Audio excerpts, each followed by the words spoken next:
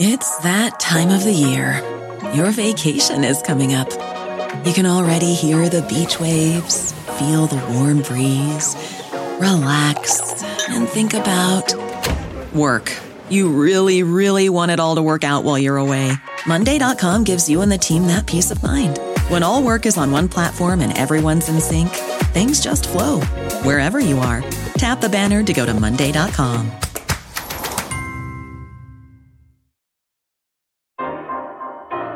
Hey, this is DeRay, and welcome to Pod Save the People.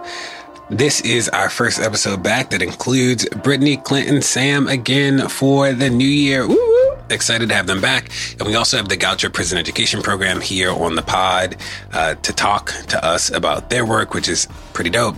This question of cost, it costs us about, in Maryland, a conservative estimate, about $40,000 a year to incarcerate someone per year. GPEP is costing us less than $6,000 per person per year. Before we get started into the news and the interviews, the only word that I have for you as we begin 2018 is to put your plan together. That let 2018 be the year that you have intention behind the things that you do. And that only comes when you start to put your plan together. When you decide how you want to be involved in elections, how you want to take action on the issues that you care about, how you want to support the people in your lives, and how you want people to support and love you in your life. So put your plan together. Don't just wait for things to come to you. Don't just hope that you are lucky. Put your plan together. So when I think about my plan, I'm planning to write more. I'm being more thoughtful about where I speak, about the activities I'm a part of, about how I want to show up around mass incarceration and closing the racial wealth gap, and how I am around the people that I love and that love me. But I know that I've spent some time just hoping and praying that things worked out. And that's beautiful too. But that can't be the only way that we engage in the world. You got to put your plan together. Let's do this.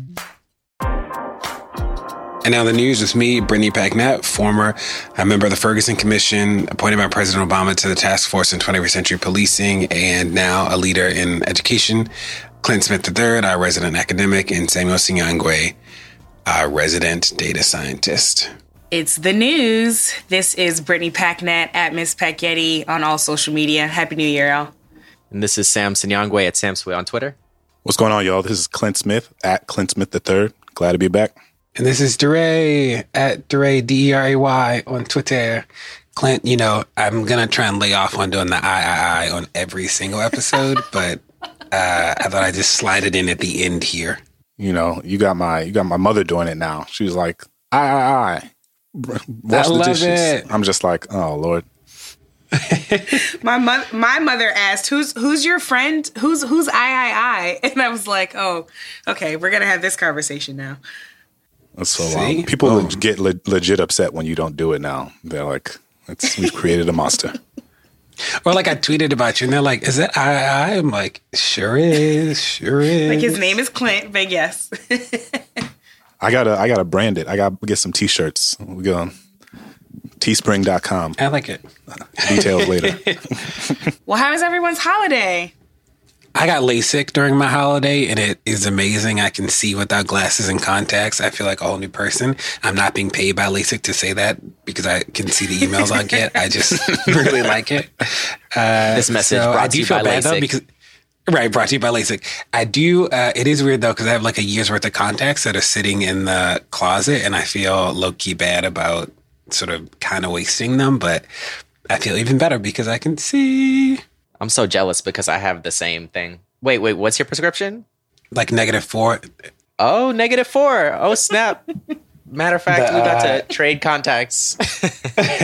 What is it called? What's the agency that's supposed to regulate this stuff? I don't know. One of them. They're not doing much anyway. We're not supposed to share contacts. Okay. I'm sure they're not paying attention to anything at this point. They're not regulating anything. Right. Where were you, Clint? Like, what'd you do over the break? I was back home in New Orleans, so this was Baby Jay's first Christmas, obviously, and so that was fun. It's shout out to all the parents out there because like Christmas and all the holidays with children is a fundamentally different experience. It's amazing. It also is like back in the day, you know, I go home for break and I'm chilling on the couch eating salt and vinegar chips, and now it's like a very different thing because it's just much more proactive. You are Santa Claus, right? And that's the pretty wild thing is you have this moment where you step back and you're like, dang, like I am Santa. And it's kind of this existential thing, at least for me. Maybe I'm doing too much, but I was like, dang, that's deep. I'm Santa. This kid is like, you know, waiting for this magical entity. Well, my kid he's not old enough to know yet, but theoretically I've become Santa Claus.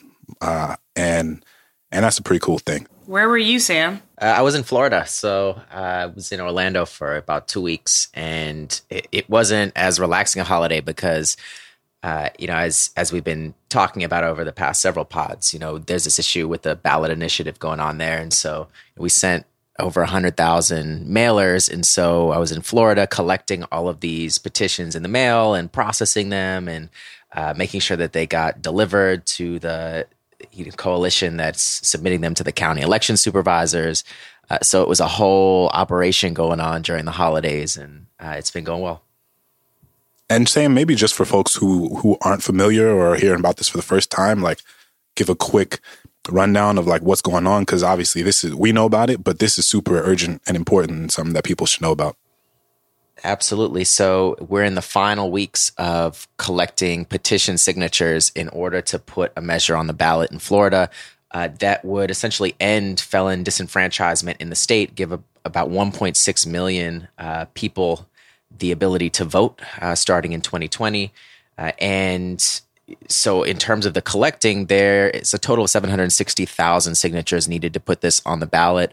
About 660,000 signatures have been verified currently by the state. So there are 100,000 more that need to be verified. That doesn't mean that they need to be collected. Most, if not all of those have been collected. It's just they need to be processed.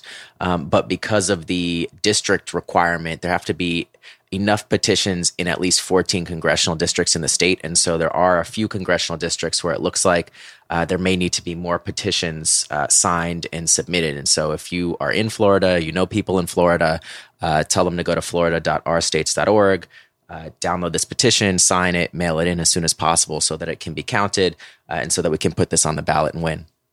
Dope. Britt, where were you?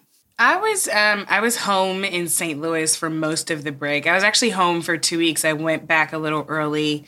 I got the incredible chance to hear my brother, whom you all have spoken to, actually preach a really powerful sermon from the pulpit that my dad used to preach from on the anniversary of our father's death. So it was a special day. He was incredible. Our whole family, extended family, was there. It was very emotional. And then I spent the rest of that week on a lot of phone calls and emails, supporting a lot of people and making a failed attempt to have DACA protected and Dreamers protected before the end of the year. So obviously a lot of urgent work still going on around that, but very thankful to have spent it with my family because I know everyone was not able. And, you know, lots of fun and food and games, and I won every Spades game I played. So it was all in all a successful holiday break. The podcast has been up and running over the break, but not with the wonderful full set of the news. So I'm excited to jump back in. Brittany, take us off. Oh, it's good to be back. I missed you all, my brothers. So it is finally 2018. I know lots of us were ready to escape the hellscape that was 2017. It is finally 2018, and you know what that means. Midterm elections. It's only January, but November 6th, 2018 is coming hard and fast toward us. And so I just wanted to give a quick primer and reminder for folks about just how important this midterm session is. All 435 House seats are up for election. Democrats need 24 in order to shift power in the House. 33 of the 50 Senate seats are up for election. Democrats only need 2, actually, to switch power. Shout out to those folks in Alabama who helped us gain an early victory in December. And so in the House, Democrats are targeting about 91 of Republican-held seats, and Republicans are targeting about 36 Democratic-held seats. And so it will be really important for folks to be paying attention to their local races and being really engaged in their congressional districts, especially if you're any of those targeted places. But of course, as always, it's not just federal elections and federal governance that matters to us.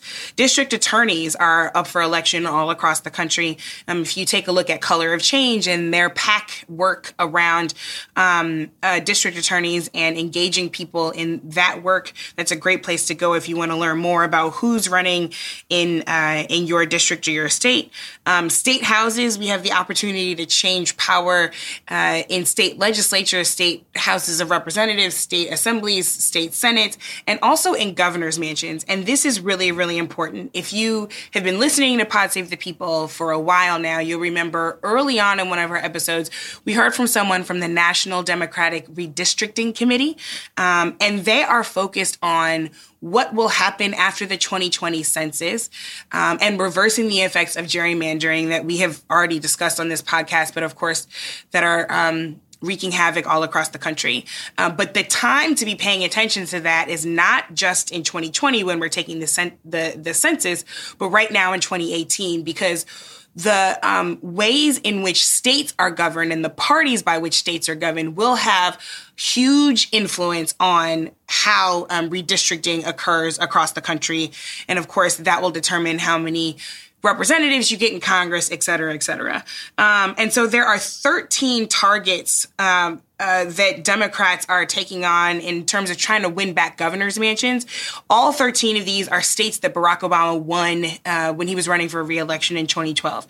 So definitely give all of those things a look. We're encouraged by the fact that we kept the governorship in Virginia and that we were able to gain a Democratic governor in New Jersey. But 33 of the 50 governors in the country right now are Republicans. And that will mean absolute issues for us when we looked forward in 2020 and beyond in terms of redistricting, as well as the ways in which those policies affect us in our everyday lives. So I just wanted to start the year off with some real clarity, a little bit of electoral math, and to sound the alarm once again on how important these midterms are going to be. It's absolutely critical. And, as you mentioned, Brittany, so many of these state level races are going to be happening, whether it's for the governorship, state legislature, and that is where so much of policymaking happens that impacts our lives, from minimum wage laws to voting rights to criminal justice reform and mass incarceration. All of that is on the ballot, this upcoming November. And not to mention, if you're in particular states, there'll be ballot initiatives that will be incredibly important. We mentioned Florida is one of those that hopefully will have this measure on the ballot, which will have huge implications for the political dynamics in Florida and for voting rights writ large. So this is one of those elections that could really represent a sea change and a change of course in terms of the direction of this country and the direction of issues of equity and justice. And, I'm interested to see how the Republicans will use the distance from Trump to help them when the midterms come up. So you look at Bannon right now, who is seemingly on the outs. But the Republicans are not idiots. And when you think about some of the recent statements they've made about Bannon, Senator John Cornyn of Texas, he said that Bannon's political demise is, quote, a positive development for us, and we can get back to work nominating good electable candidates who can win the general election. Is that it'll be, the Republicans realize that Trump's approval rating is really low, so they won't necessarily be campaigning about their proximity to him, but I could totally see them campaigning about all the bad people are out of Washington now. The people like Bannon and Stephen Miller, all these personalities that we've seen alongside Trump, with this idea that they could be the ones to sort of move us forward or wrangle in some sort of era of good governing. And we can't be seduced by that. So it'll be important that people's memory doesn't shift by the time the midterms come, or that we don't allow Trump to suddenly repivot himself as somebody who actually cares, or most importantly, the Republicans who have tried to gut every edifice that we have to uphold social justice or anything that we have to think about our commitments to welfare and the well-being of whole communities. So my piece of news is an article that was published in the National Review last week called "Don't Take the Wrong Lessons from New York City's Murder Drop." It was published by Heather McDonald, who is somebody who has been a prolific writer on topics of criminal justice and policing, and who has been very prominent in this conversation about policing and taken the side that essentially that aggressive policing is There's nothing wrong about aggressive policing, about racially discriminatory policing, that actually racial bias in policing doesn't exist, and that people who are trying to hold the police accountable, telling truths about police violence and about the issues in policing, that essentially is propaganda or is not true. That's sort of her position. She wrote the book War on Cops, and was one of the chief proponents of the Ferguson effect theory, which claimed that protests against policing were somehow making people less safe. And now she comes out with this article, which is in defense of what she calls proactive policing and stop and frisk in New York. And so this comes on the heels of a number of different articles that have come out and studies which have shown that with the dramatic reduction in stop and frisk, 90-something% reduction in stop and frisk, some of the fears that were raised early on about that reform, that it would somehow lead to increases in crime, never sort of came to bear, and that the crime rate continues to fall in New York City. And so in her article, what she says is that she makes the case that the reduction in crime in New York City is actually because of gentrification, and because in particular that Black communities were being replaced with sort of upscale white folks who are moving into neighborhoods, and that replacement of Black folks inherently, she makes the case that made those neighborhoods safer. And so I bring this article to the conversation because I think the theory of gentrification and the replacement of Black bodies with white bodies somehow reducing crime inherently is something that I think a lot of people actually buy into and believe.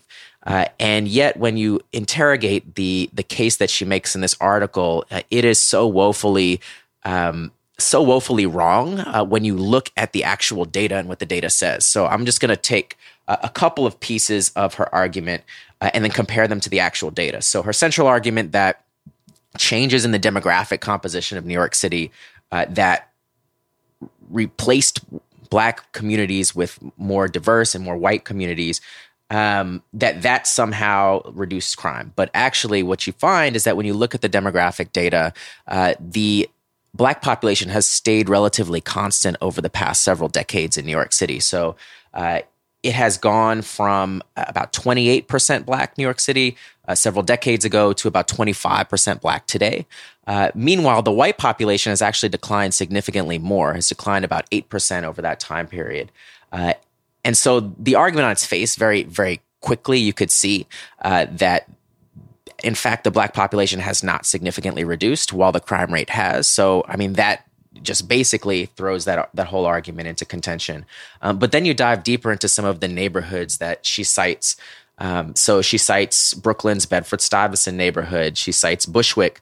She cites Brownsville, Ocean Hill, and makes the case that these neighborhoods used to be predominantly Black, and now that they are predominantly white, the crime rate has fallen. But even some of these neighborhoods, Brownsville, Ocean Hill, continues to be overwhelmingly Black.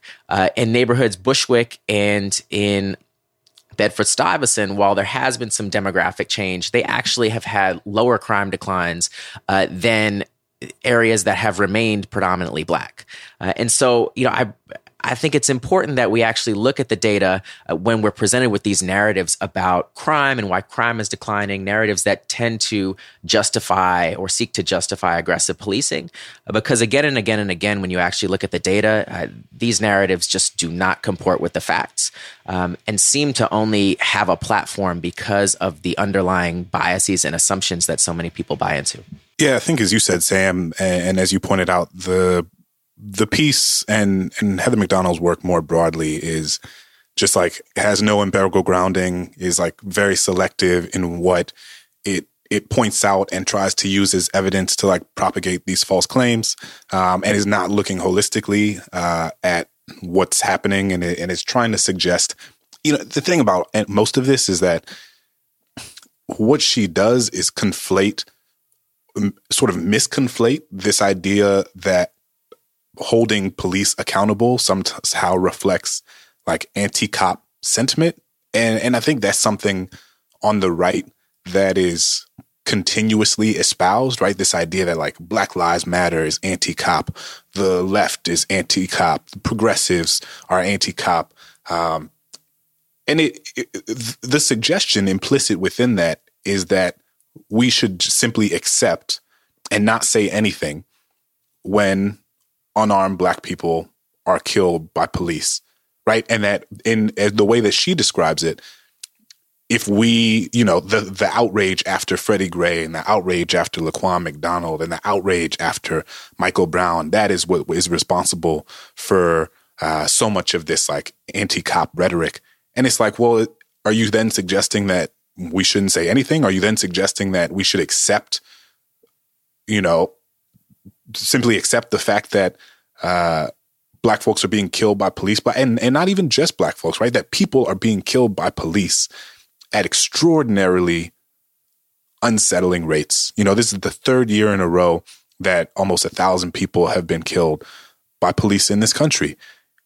And the idea that we should simply accept it without saying anything, and then the idea that saying something and bringing attention to that and saying that people should be held accountable for these horrendous actions reflects an anti-cop sensibility is simply untrue. And we go on, but this woman is like really dangerous more than anything, right? And it's dangerous of the National Review to publish something like this, and it's dangerous because it's suggesting that we simply lie down and accept whatever the police do to us, and anything that we say should means that we want anarchy, and that's just not the case.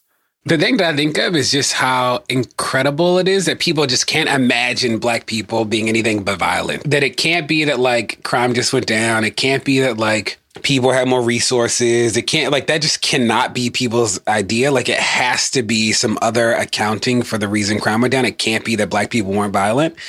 And like, I think this is actually low key really seductive. And there are a lot of people, which is why I'm happy you brought it up, Sam.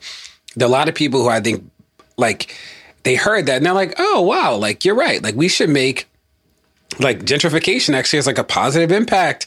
And crime is one of them. And, like, nobody will talk about this. But look at her being the truth teller. You're like, no, like, she made it up. Like, that's not real. But it's so seductive because it's being offered on the, like, on an already corrupt foundation of this thought being, like, of anti-Black thoughts being everywhere. So I think about this as, like, a great example of really insidious thought that easily takes hold when not addressed.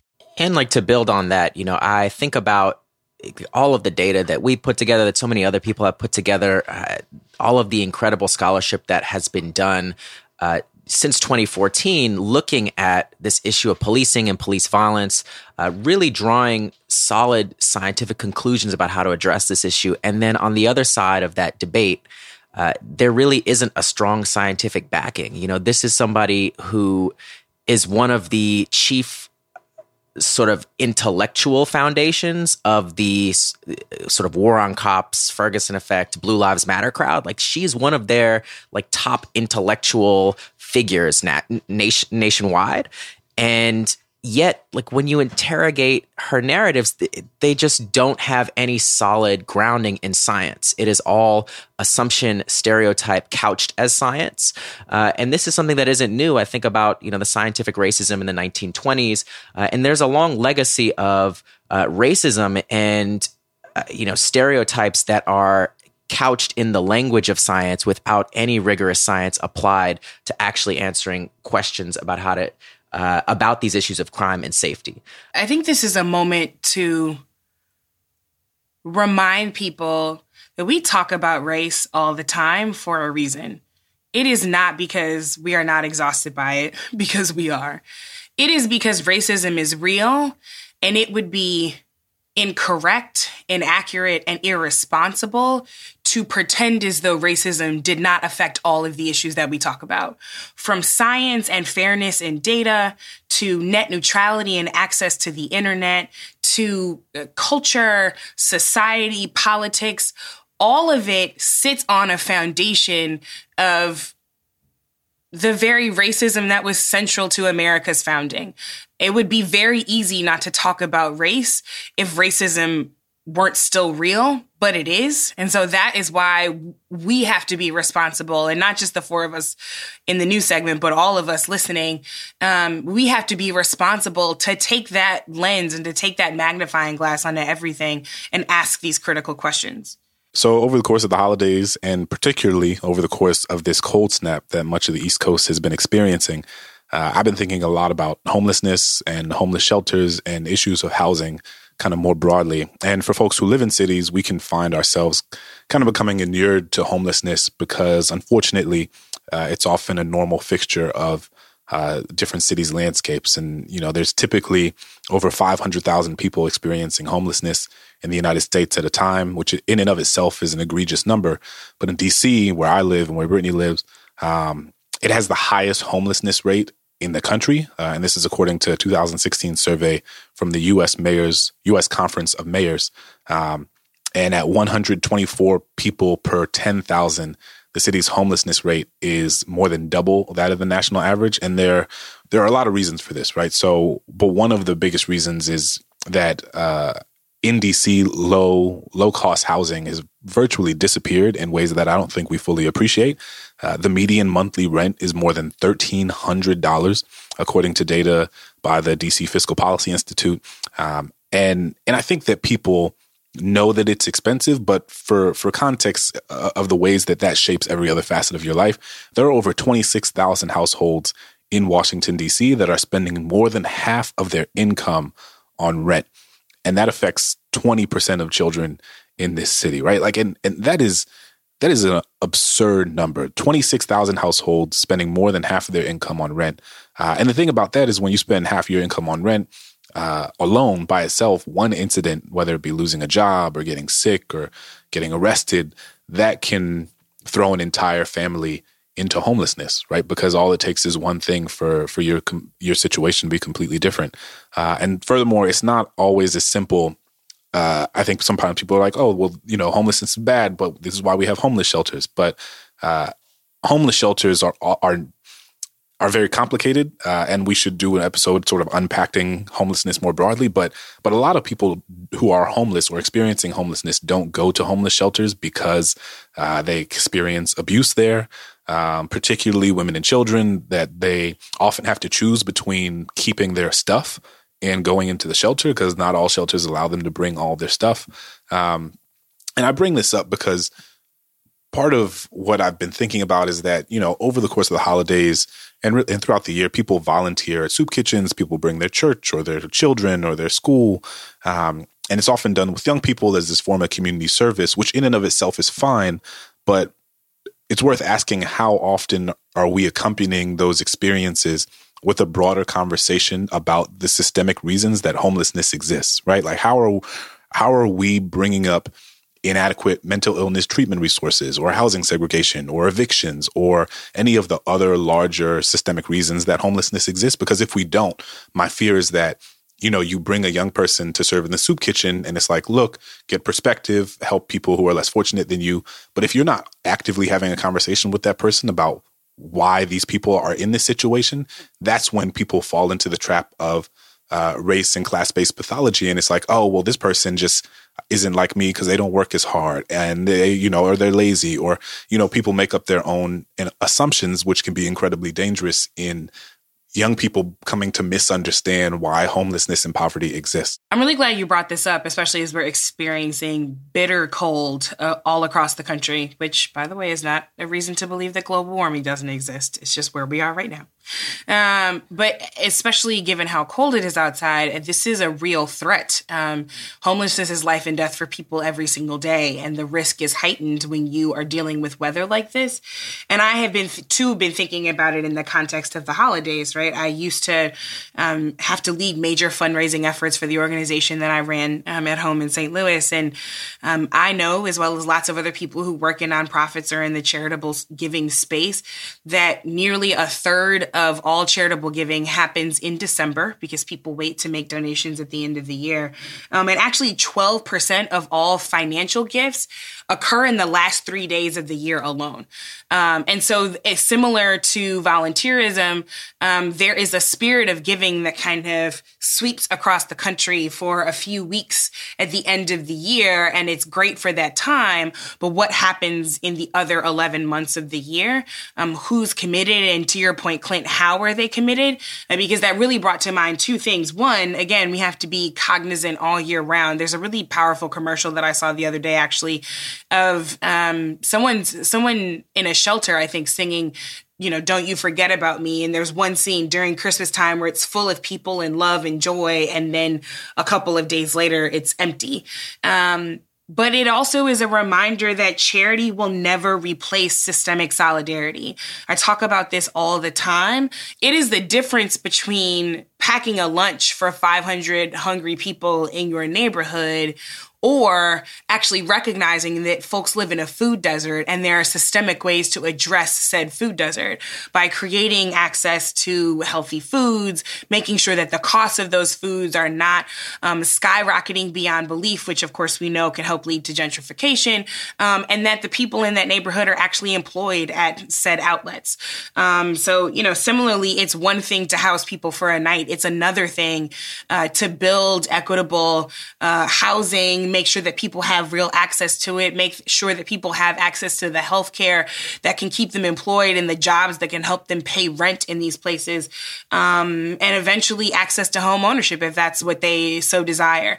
So I'm really glad that you brought this up, especially now that the holidays are over and we often forget about this conversation, but we cannot say it enough. Charity will never, ever replace systemic solidarity and systemic solutions to our greatest challenges.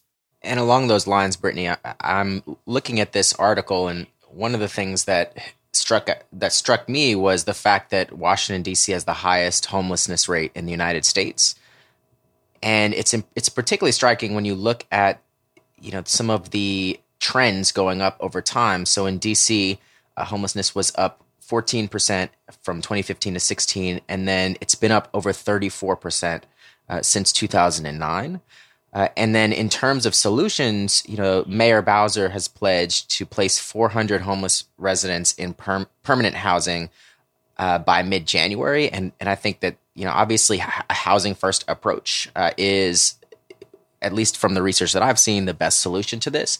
But 400 is just such a small fraction of, the total scale of this problem. There are 124 homeless people per every 10,000 in DC. And so, the question is, what will it take to make sure that every single person who doesn't have a home is placed in permanent housing? And what level of resources does that take? What type of infrastructure needs to be built?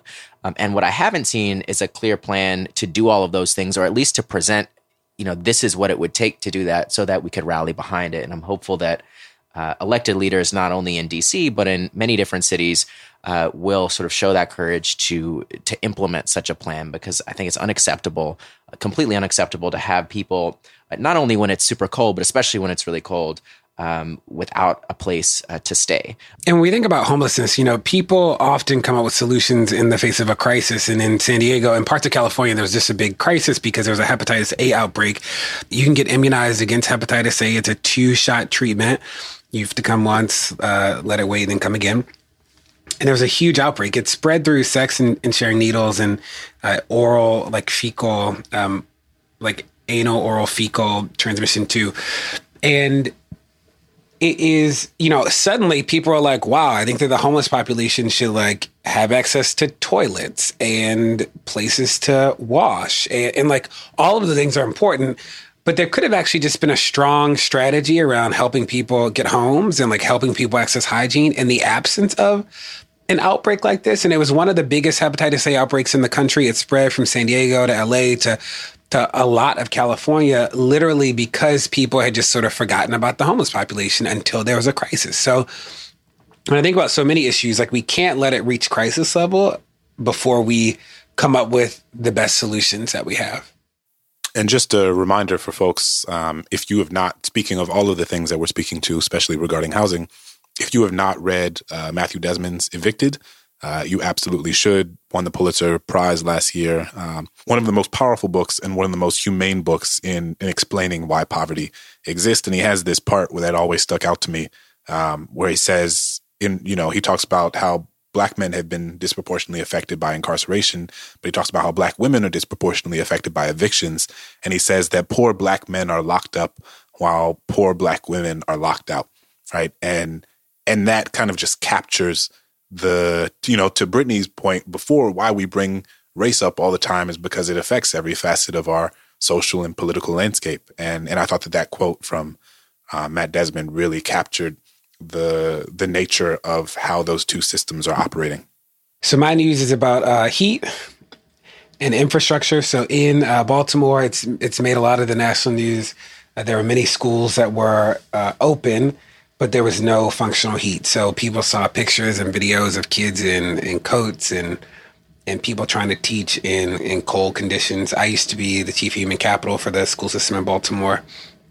And what people don't often understand is that we have not made investments in infrastructure in cities and school systems in a very long time. So when you think about the Baltimore City public school system, it's like people knew the boilers were old. They've been old they didn't just get old yesterday. People knew that the heat system was struggling, that like a lot of the windows don't have insulation. But because the school system's not adequately funded, there's a lot of deferred maintenance. So if it's not sort of an emergency right now, people are like, well, we'll just do it when we have money. And this is one of the longest periods in recent history in the city of Baltimore where it's been really low temperatures for consistent weeks. And this sort of winter holiday was abnormal because the schools were just closed for a really long time, whereas normally in between New Year's or Christmas and New Year's, there's like some sort of period where schools are open a little bit, but because of the way the holidays fell, they weren't. So there was like nobody running water in buildings. There were people going out to check the buildings, but either way, it led to this.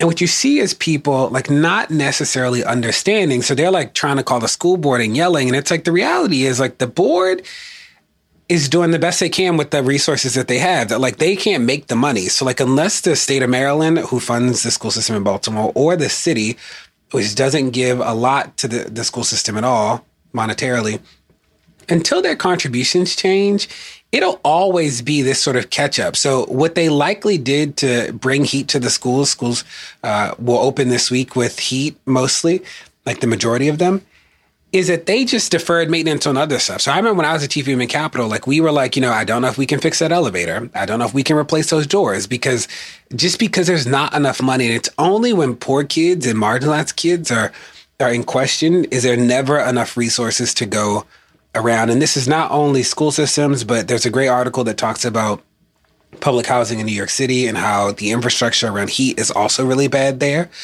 But the infrastructure stuff isn't very sexy. People don't really pay attention to it until you get a crisis like you did in Baltimore.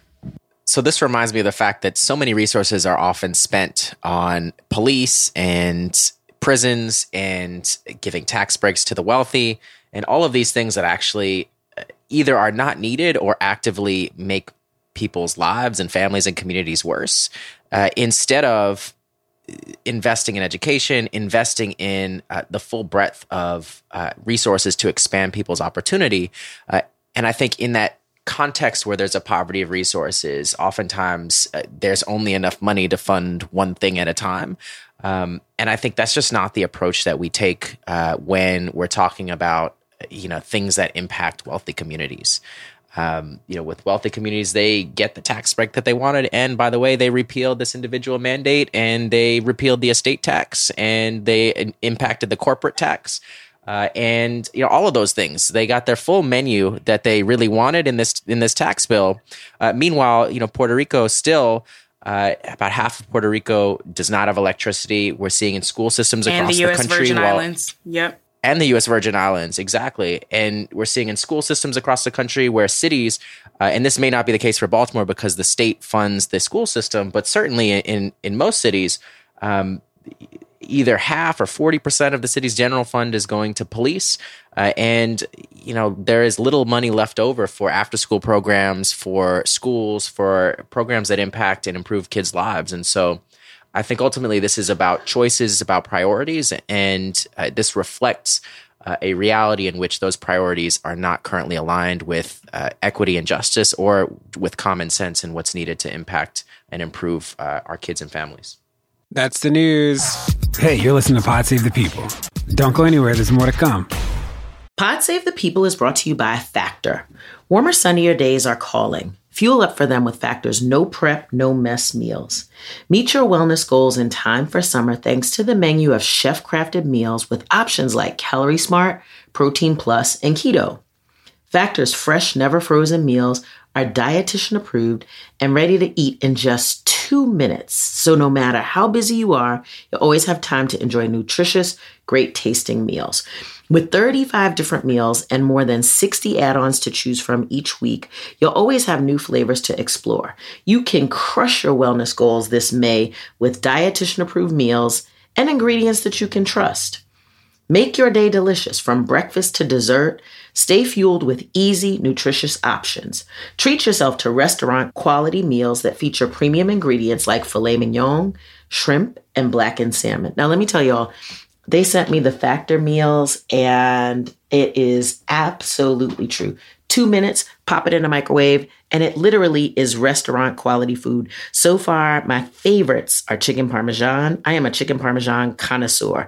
This stuff is good. It has broccoli and tomatoes, and it is creamy and amazing. Yum. So easy to throw it in the microwave and have a good meal. I'm saving money. I'm not eating out at restaurants so much. It's healthy. Like, I cannot say more about Factor meals. So if you want to be down with this, head to factormeals.com/PSTP50 and use code PSTP50 to get 50% off your first box, plus 20% off your next month. That's code PSTP50 at factormeals.com/PSTP50 to get 50% off your first box, plus 20% off your next month while your subscription is active. Pod Save the People is brought to you by BetterHelp. Now, y'all, the beginning of this year has just been a lot going on, like from work and family and friends and just, the weather's been awful in New York City and Baltimore. There are a lot of stressors happening, big and small. And when we keep them bottled up, it can start to affect us negatively. Therapy is a safe space to get things off your chest and to figure out how to work through whatever's weighing you down. If you're thinking of starting therapy, give BetterHelp a try. It's entirely online, designed to be convenient, flexible, and suited to your schedule. Just fill out a brief questionnaire to get matched with a licensed therapist and switch therapists anytime for no additional charge. Get it off your chest with BetterHelp. Visit BetterHelp.com/people today to get 10% off your first month. That's BetterHelp, HELP.com/people. It's that time of the year. Your vacation is coming up. You can already hear the beach waves, feel the warm breeze, relax, and think about work. You really, really want it all to work out while you're away. Monday.com gives you and the team that peace of mind. When all work is on one platform and everyone's in sync, things just flow. Wherever you are, tap the banner to go to Monday.com.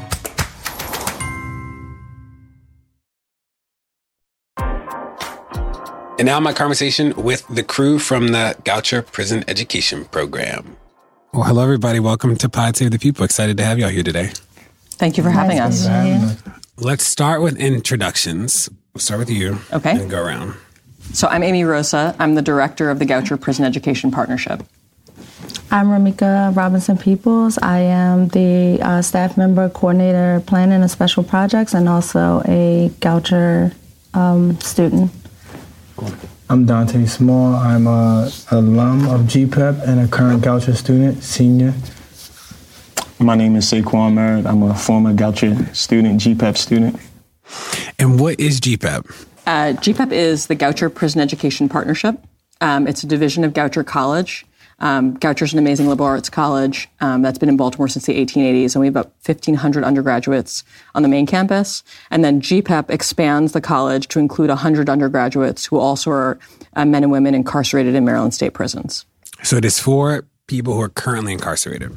Exactly. So our students are men and women currently in prison, and we bring Amazing professors, mostly Goucher professors, sometimes great professors from other local schools, Hopkins, Micah, Stevenson, out to lead sections of Goucher classes at the prison. The students at the prison who take the college classes are Goucher students. They have Goucher transcripts. They earn Goucher credits. And they can, if they're there long enough, earn a Goucher degree.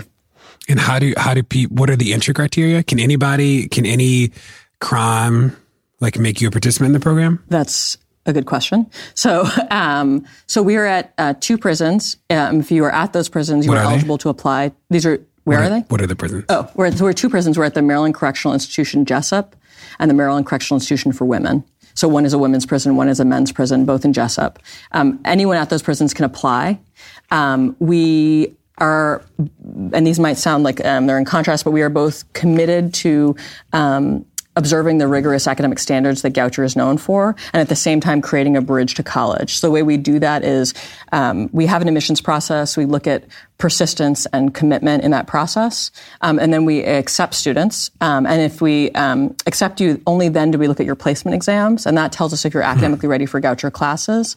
At that point, if you're ready for Goucher classes, you go straight into those classes. If you need a little more support, you go into our college preparatory program. You take some classes in academic writing and critical reading and or in math, and then you end up moving from there into our college classes. So, and in fact, if you don't have a GED, we would refer you back to the day school that already exists that the Maryland Department of Labor Licensing and Regulation runs at the prison. You could get your GED at the prison and then go into our prep and then move on to Goucher classes. And in our last cohorts, more than half of our students got their GED at the prison and will leave prison as college students or college graduates. What are the demographics of people in the program? So it reflects the prison population in Maryland and the United States. So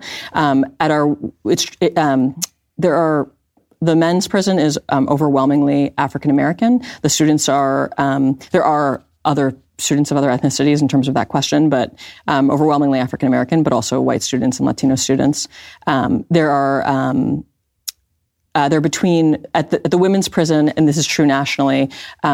There are still a significant overrepresentation in the women's prison population in the United States of African American women, but it's not as overrepresented. So it's about half African American women, about half white women, and a little bit of other people of other backgrounds mixed in.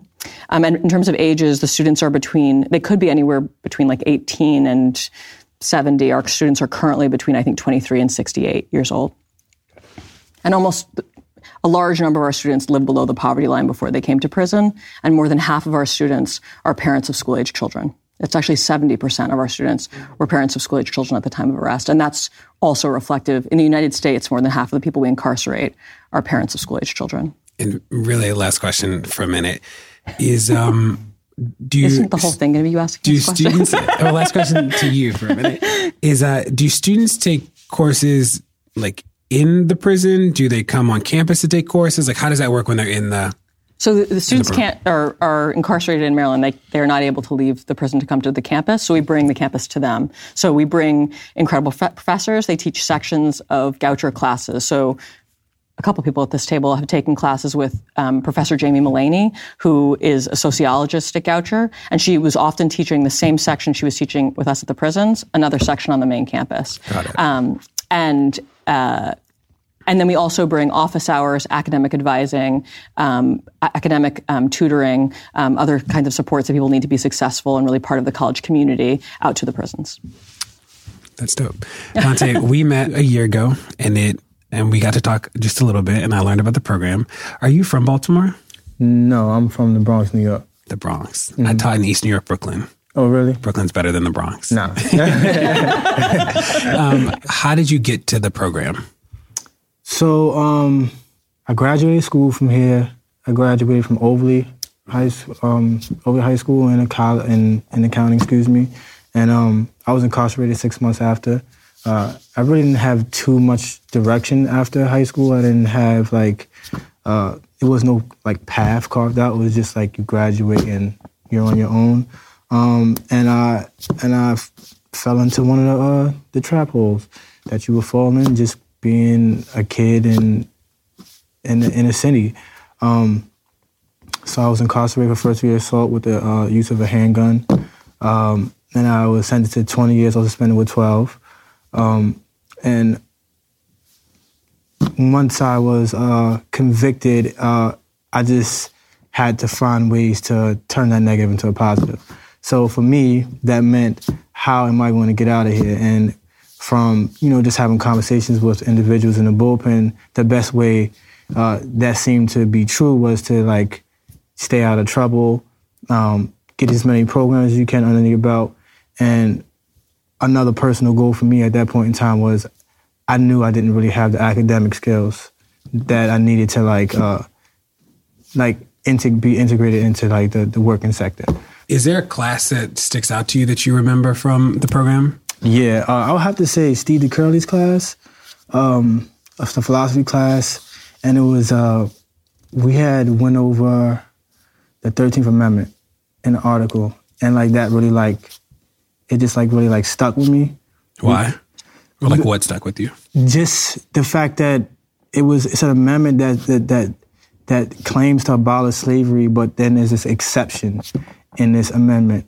And working in the MCE shops and just like seeing like that Black people are overrepresented in the prison system, it just like brought everything in context for me that like, okay, I'm a product of my environment and this was some kind of plan. You know what I mean? Like, the reason I'm here is not like, not that I'm not taking responsibility, but like there's systems in place that for young brothers like myself, we fall victim to. And you are currently a Goucher student. Yes, I'm a senior computer science major and sociology minor. Got it. Now, Remika, what was your journey to the program? My journey to the program was almost similar to Dante's. I arrived in the institution with a 20-year sentence. And when I first got there, the first 7 years of my life, psychologically, I blacked out. And for 7 years of my life, I was just going and coming and just going and coming, really trying to figure out how to sort things out and try to work things out in my life and what would be my plan from when that day came where I was released. I remember waking up one day and I was actually dreaming, and it was a really good dream. And the loudspeaker came on and it was like, oh, it's feed up time. And what is feed up time? That's like lunch, breakfast, dinner. And so I never went to breakfast and I never went to lunch. I was kind of sort of in depression. So the only meal I could make was dinner. And the loudspeaker came on and woke me up out of my dream. And I was facing the wall. And I just remember turning over on my back, looking at the ceiling and saying, I am really incarcerated. Like it just hit me that moment. And so after I cried, I got myself together and I said, you know what, this like can't be life for me. Like I was so frustrated to be waking up from a dream that was just those dreams that you have that you literally feel like you're living in that moment. It was one of those dreams. And to have that dream and then be awakened by something so just traumatic, I just really felt like I had to do something. There was a sign-up sheet. There was no such thing as the last slot, though. We always signed below the slot. We made our own slots. But I had signed up for GPEP. I had taken a lot of classes there. Anne Arundel Community College. A lot of people had came and they had left. And so they came, they offered 2 or 3 classes, and they were like, oh, no more funding, we have to go. And they packed up and they went elsewhere. So I had exhausted all of my educational resources. So I thought, then I signed up for GPEP. And in my mind, once I started to research and find out what GPEP was actually about, I realized that it was a part of an amazing college. And for me, college was always there as an option, but I always felt like it wasn't for me. Like you don't have people, well, I didn't personally have people in my life that were like, you're smart. Like they would say, oh, she's smart. Oh, she's nice. But they never said, you're smart. You need to pursue this. Here's this material. Read this over. You're capable of doing this. Like, you can be a part of this. So I knew it was there. I knew it existed. And I felt like internally I had what it took to be a part of that system. But I didn't really have that person pushing me towards that. So I kind of like feared it almost. Was there a course that you remember from GPEP? I do. My favorite course was American History, taught by Professor Francois. That was the most memorable. What was memorable about it? I learned a lot about history, and it was different from what I had learned in school. The version I learned in school was much cleaner and more like, had a blanket and a pretty little bow on it, and then it existed. But this was like raw material, and we got down to the meat. Like what? Dating back to slavery, even Indian tribes, and I remember studying the material. And actually reading it and tears flowing down my face. And I felt like enraged and so frustrated because it was like you can actually, like, the material and the discussion, I took that with me. And I don't know, it filled me in a way. And it filled me, it was impactful because I realized not only that history does exist, but that I was also able to see the transformation. So back then there was chains, there was like bondage, there were, straps and restraints. But today it's the same thing, but it's not the same way. And so we learned that. And then I was able to learn how slavery still exists through housing, through medical, through media, through everything. And Saquon, what was your journey to the program? In 2012, I arrived at MCIJ with a 25-year sentence, non-parolable sentence for 17 pills of heroin, which was equal up to about 2 grams. So they gave me a mandatory minimum sentence. And I came in June, and when I sat there, I was thinking, like, man, I gotta continuously progress. I gotta do something. I just can't let this time get the best of me. So I told myself that I'm not gonna let them just sit me away for just any amount of time. So I said, man, I'm gonna do something with my life, and I'm gonna get out of prison. So I heard about the Goucher program. Like Dante was saying, they had a list. How it goes is, they put like a little, just copies up on the tier and says, sign up for this. You have people that walk past it. Then you have some people that just look at it like, man, kind of like what Ramika was saying, like, man, this is just another program that they're trying to get. And so I end up actually missing it. So I seen it coming up, and it didn't come on my tier because it's just copies. So these copies are just going around the jail. So if they give it to someone on a tier, or it's the responsibility of a CEO to hang it up, it could come down. Anything could happen to it. It's a piece of paper. So mine didn't go up. So when I got around to it, 3 o'clock is count time. 2 o'clock, Amy, you had to be in the... What is count for people that don't know? Count time is when they do the security check to make sure everybody's in the prison. So you have to be in a certain area with Amy in order to register or interview for Goucher College. So it happened to be that day, the sheet of people's names who was on there got lost.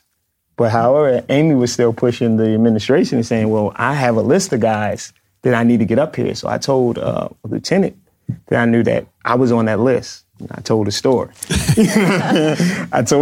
I said, I was on that list. I have to get up here. This is a thing that I need to get into. I need to be a part of. So they said, well, you contact me in, I think, another 30 minutes. You tell the CO on your tier to contact me, and I'll make sure you get escorted up there, because I told you it was approaching count time, which during count time, it's no movement. Everything is shut down. Everybody's at wherever their designated places is, so they can make sure they get the count done and make sure everybody's where they're supposed to be. Every day? Every single day. It's about 3 or 4 times a day. Yeah, 3 or 4 times a day. So they got me up there. I had a couple of things prior to me getting incarcerated that I was using for sentencing, and I wanted to show Amy to try to get me through the process of, being accepted into a GPAT program. And I ended up eventually getting in. And, when I got in, it was just, it was helpful. It was helpful. It gave me a sense of worth, in prison, that I am not just sitting here just dying or just wasting away. I'm in a college program. I am, changing my mindset. I'm cultivating myself. I'm not just sitting there day in, day out, going, like Ramika said, going to breakfast, going to lunch, going to dinner, going to the gym. Don't go anywhere. More Pod Save the People's coming. It's that time of the year.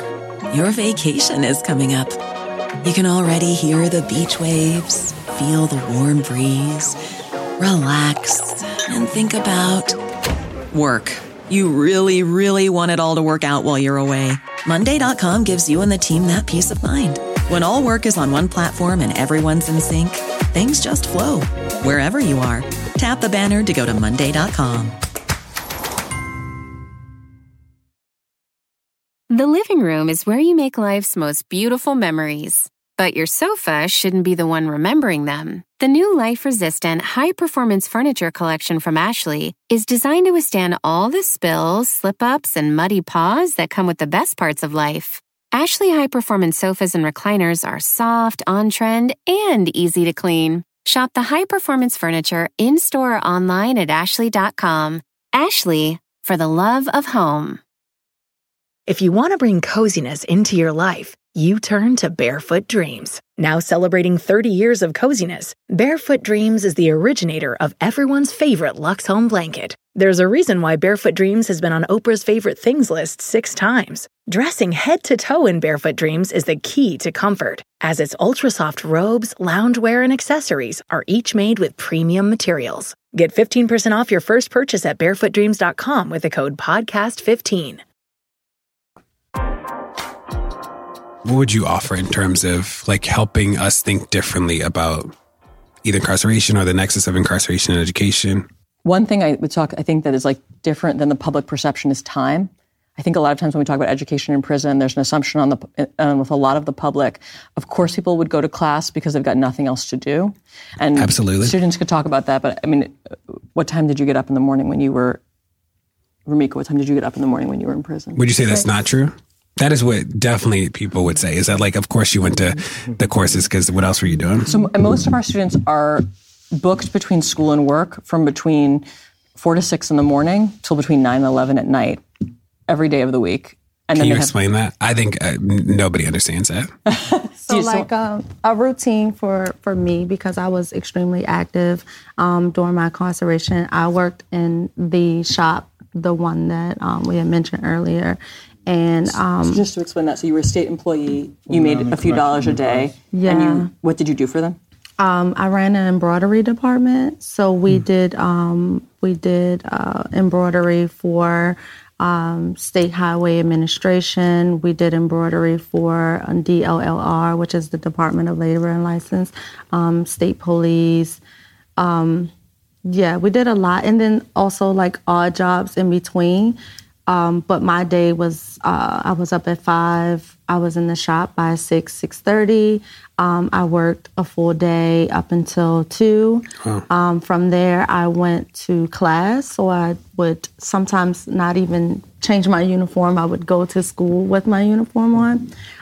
Some days I would have more than one class in one day that was scheduled on the same day. So I would leave one, go to dinner, go to the next class, and then return back to study.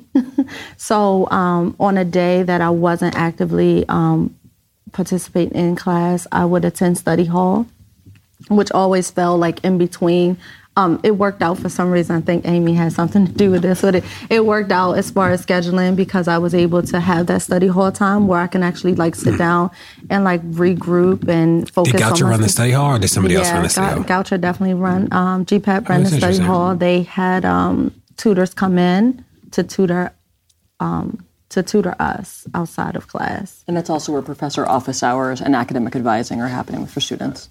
Yeah. So to say students are very busy, and I think there's a common public perception that they've got all this free time, but students are actually already working a full-time job, already are trying to parent from inside the prison, are working on court cases, and they're committing easily 30, 40 hours a week to classes, studying, supporting other students in their studies in order to get through college. So it's a big lift, and it's not as if there's just the free time. This is like an active choice people are making. And I think for me, that speaks to the hunger for opportunity and for real opportunity that lets you leave with a real education, lets you leave with real college credits, lets you leave with something real.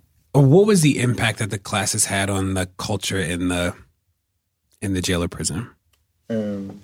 So the impact was positive for the others incarcerated, because you had guys actually like, well, where you going at? Like, you going to college. Like, it was different to see us move, me, Dante, and a couple of other brothers that were kind of like end up developing into role models. Oh, y'all in class together? Yeah, we was in the same jail, same classes. Really? Yeah, I didn't know that. Yeah, we was in the same jail, same class, at the same time. How big is a class? One class is usually about 10, 12 guys, maybe. It's the same as the main campus, so it could be anywhere. I mean, it could range, but usually between 12 and 25 would be a typical Goucher class. Right. So the culture for us, because we were leading other things in the prison, different youth challenges programs. Youth challenge program is a mentor program, kind of for the younger guys coming in prison, trying to get their mindset on something better.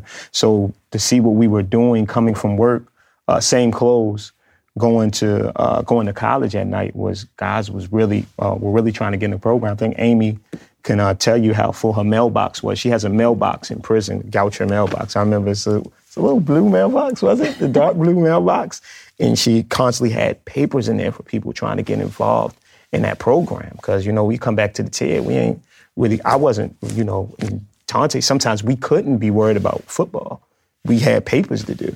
So on that aspect, it encouraged, as I said, that exposure. When you expose people to other things that can be done, they tend to try to do other things opposed to just being exposed to negative, getting high in prison, fighting or just going nuts, just running your time. Like Ramika said, the first year is just going crazy. There are people who would say that there are like people outside of jails and prisons who like can't afford to go to college, who who did everything right, who didn't make a mistake. And so why would we be investing money in like an education program in a prison for people who like did make a bad decision, and it seemingly costs more than like free college for people not in prison. So like what would you say to those people? This for anybody. I would say two things. To your question, I would say there is a crisis in access to education, and particularly in access to quality education and higher education. And that access to education in prison is one part of that puzzle, but actually the corrections officer who's frustrated because their son can't get a loan, their son also deserves to go to college. The folks outside in the neighborhood that I live in, Baltimore City, they deserve to go to college. We actually have this larger crisis that needs addressing. And we think of GPEP as a part of that puzzle and a demonstration project, and a part of, through things like this, pushing that conversation forward. But it should not be just our students who have access, but in fact, we need to answer that question in the United States. And then I think I would say the second part of that is, this question of cost, it costs us about, in Maryland, a conservative estimate, about $40,000 a year to incarcerate someone per year. GPEP is costing us less than $6,000 per person per year. We consistently see in studies that education reduces return to prison recidivism by something like 40%.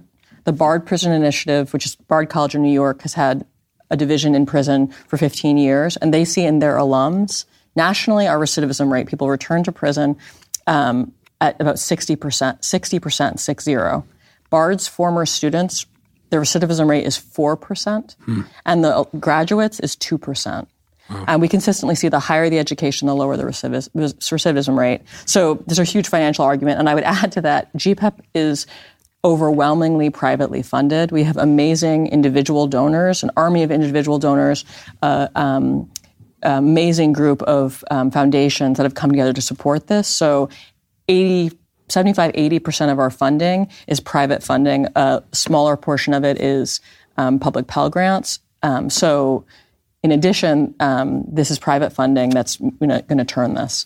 So that's like a pretty amazing argument for if you're just interested in the fiscal responsibility. And then we have, do you care about community stability? Do you care about cycles of poverty and incarceration? More than half of the people we incarcerate are parents of school-age children. Do you want those parents to stay home? Do you think that will make a difference for their kids? We know that college has this huge impact on lifetime earnings and on employability. What does that mean for an individual? What does that mean for a community like Sandtown, Winchester, where we have that's the most heavily incarcerated neighborhood in the city? What does it mean if folks come home and have good living wage jobs that they feel like are meaningful to them? What does it mean if they have an education that they can really engage socially and politically? And what does that mean for their neighbors? And what does that mean for their kids? And what does that mean for all of us who live in Maryland, who are part of these academic communities, who are part of these neighborhood communities? And Amy, how did you get to the program? She is. So you and I have Teach for American Common. I grew up in New York City. I went to a small liberal arts college, Pomona College in California, and got nice. I got my bachelor's degree there, and I taught in the public schools for a few years.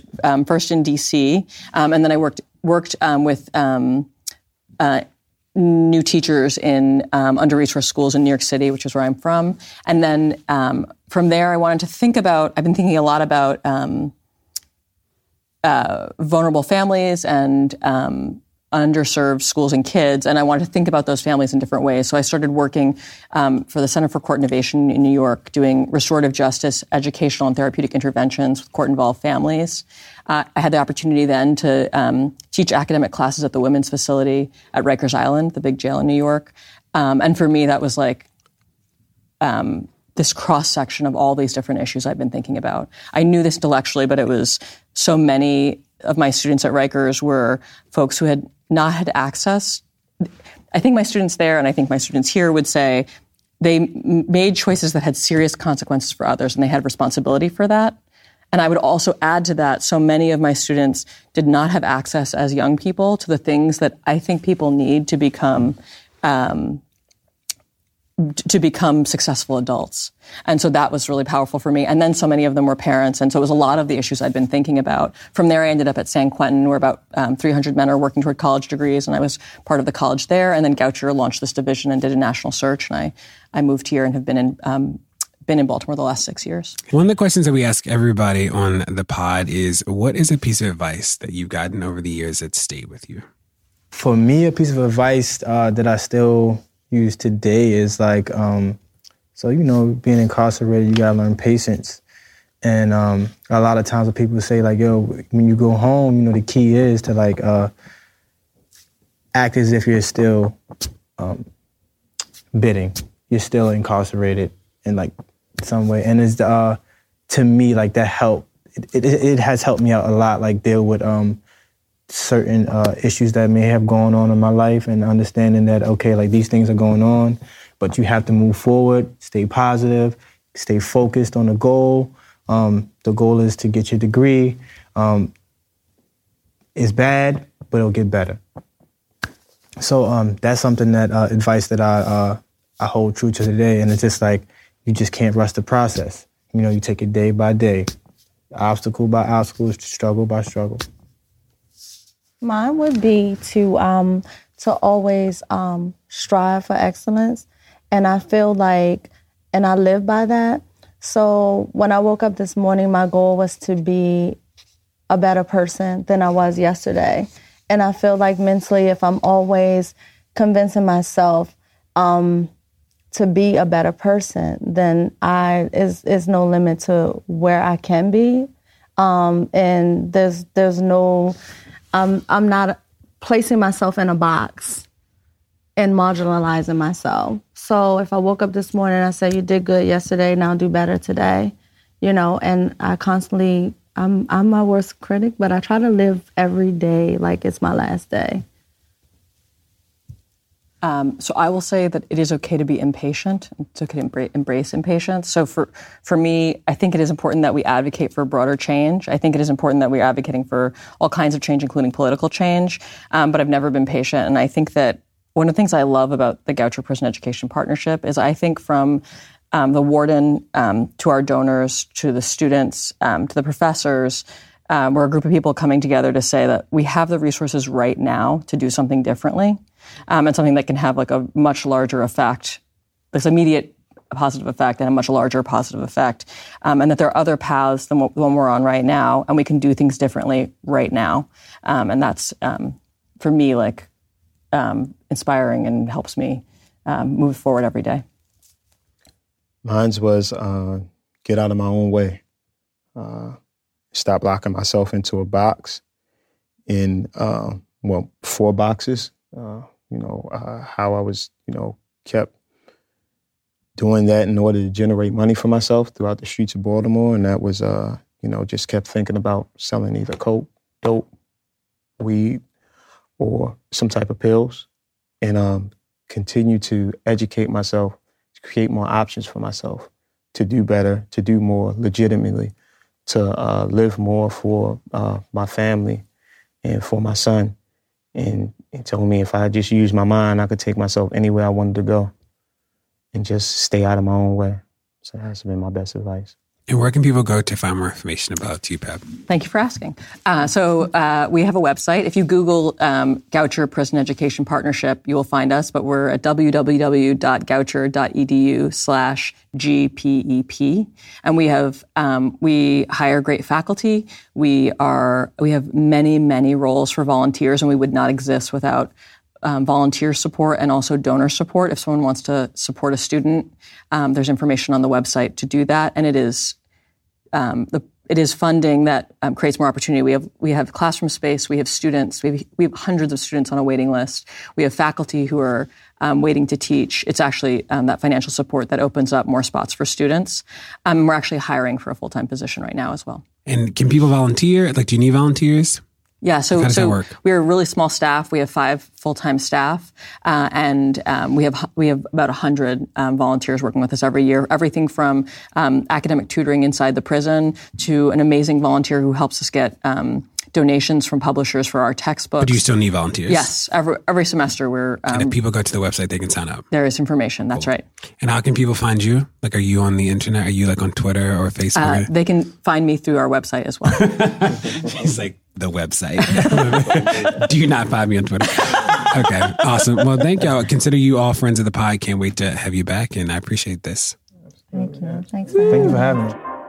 Well, that's it. Thanks so much for tuning in to Pod Save the People this week. Tell your friends to check it out. Make sure that you rate it wherever you get your podcast, whether it's Apple Podcasts or somewhere else. And we'll see you next week. It's that time of the year. Your vacation is coming up. You can already hear the beach waves, feel the warm breeze, relax, and think about work. You really, really want it all to work out while you're away. Monday.com gives you and the team that peace of mind. When all work is on one platform and everyone's in sync, things just flow. Wherever you are, tap the banner to go to Monday.com. The living room is where you make life's most beautiful memories. But your sofa shouldn't be the one remembering them. The new life-resistant, high-performance furniture collection from Ashley is designed to withstand all the spills, slip-ups, and muddy paws that come with the best parts of life. Ashley high-performance sofas and recliners are soft, on-trend, and easy to clean. Shop the high-performance furniture in-store or online at ashley.com. Ashley, for the love of home.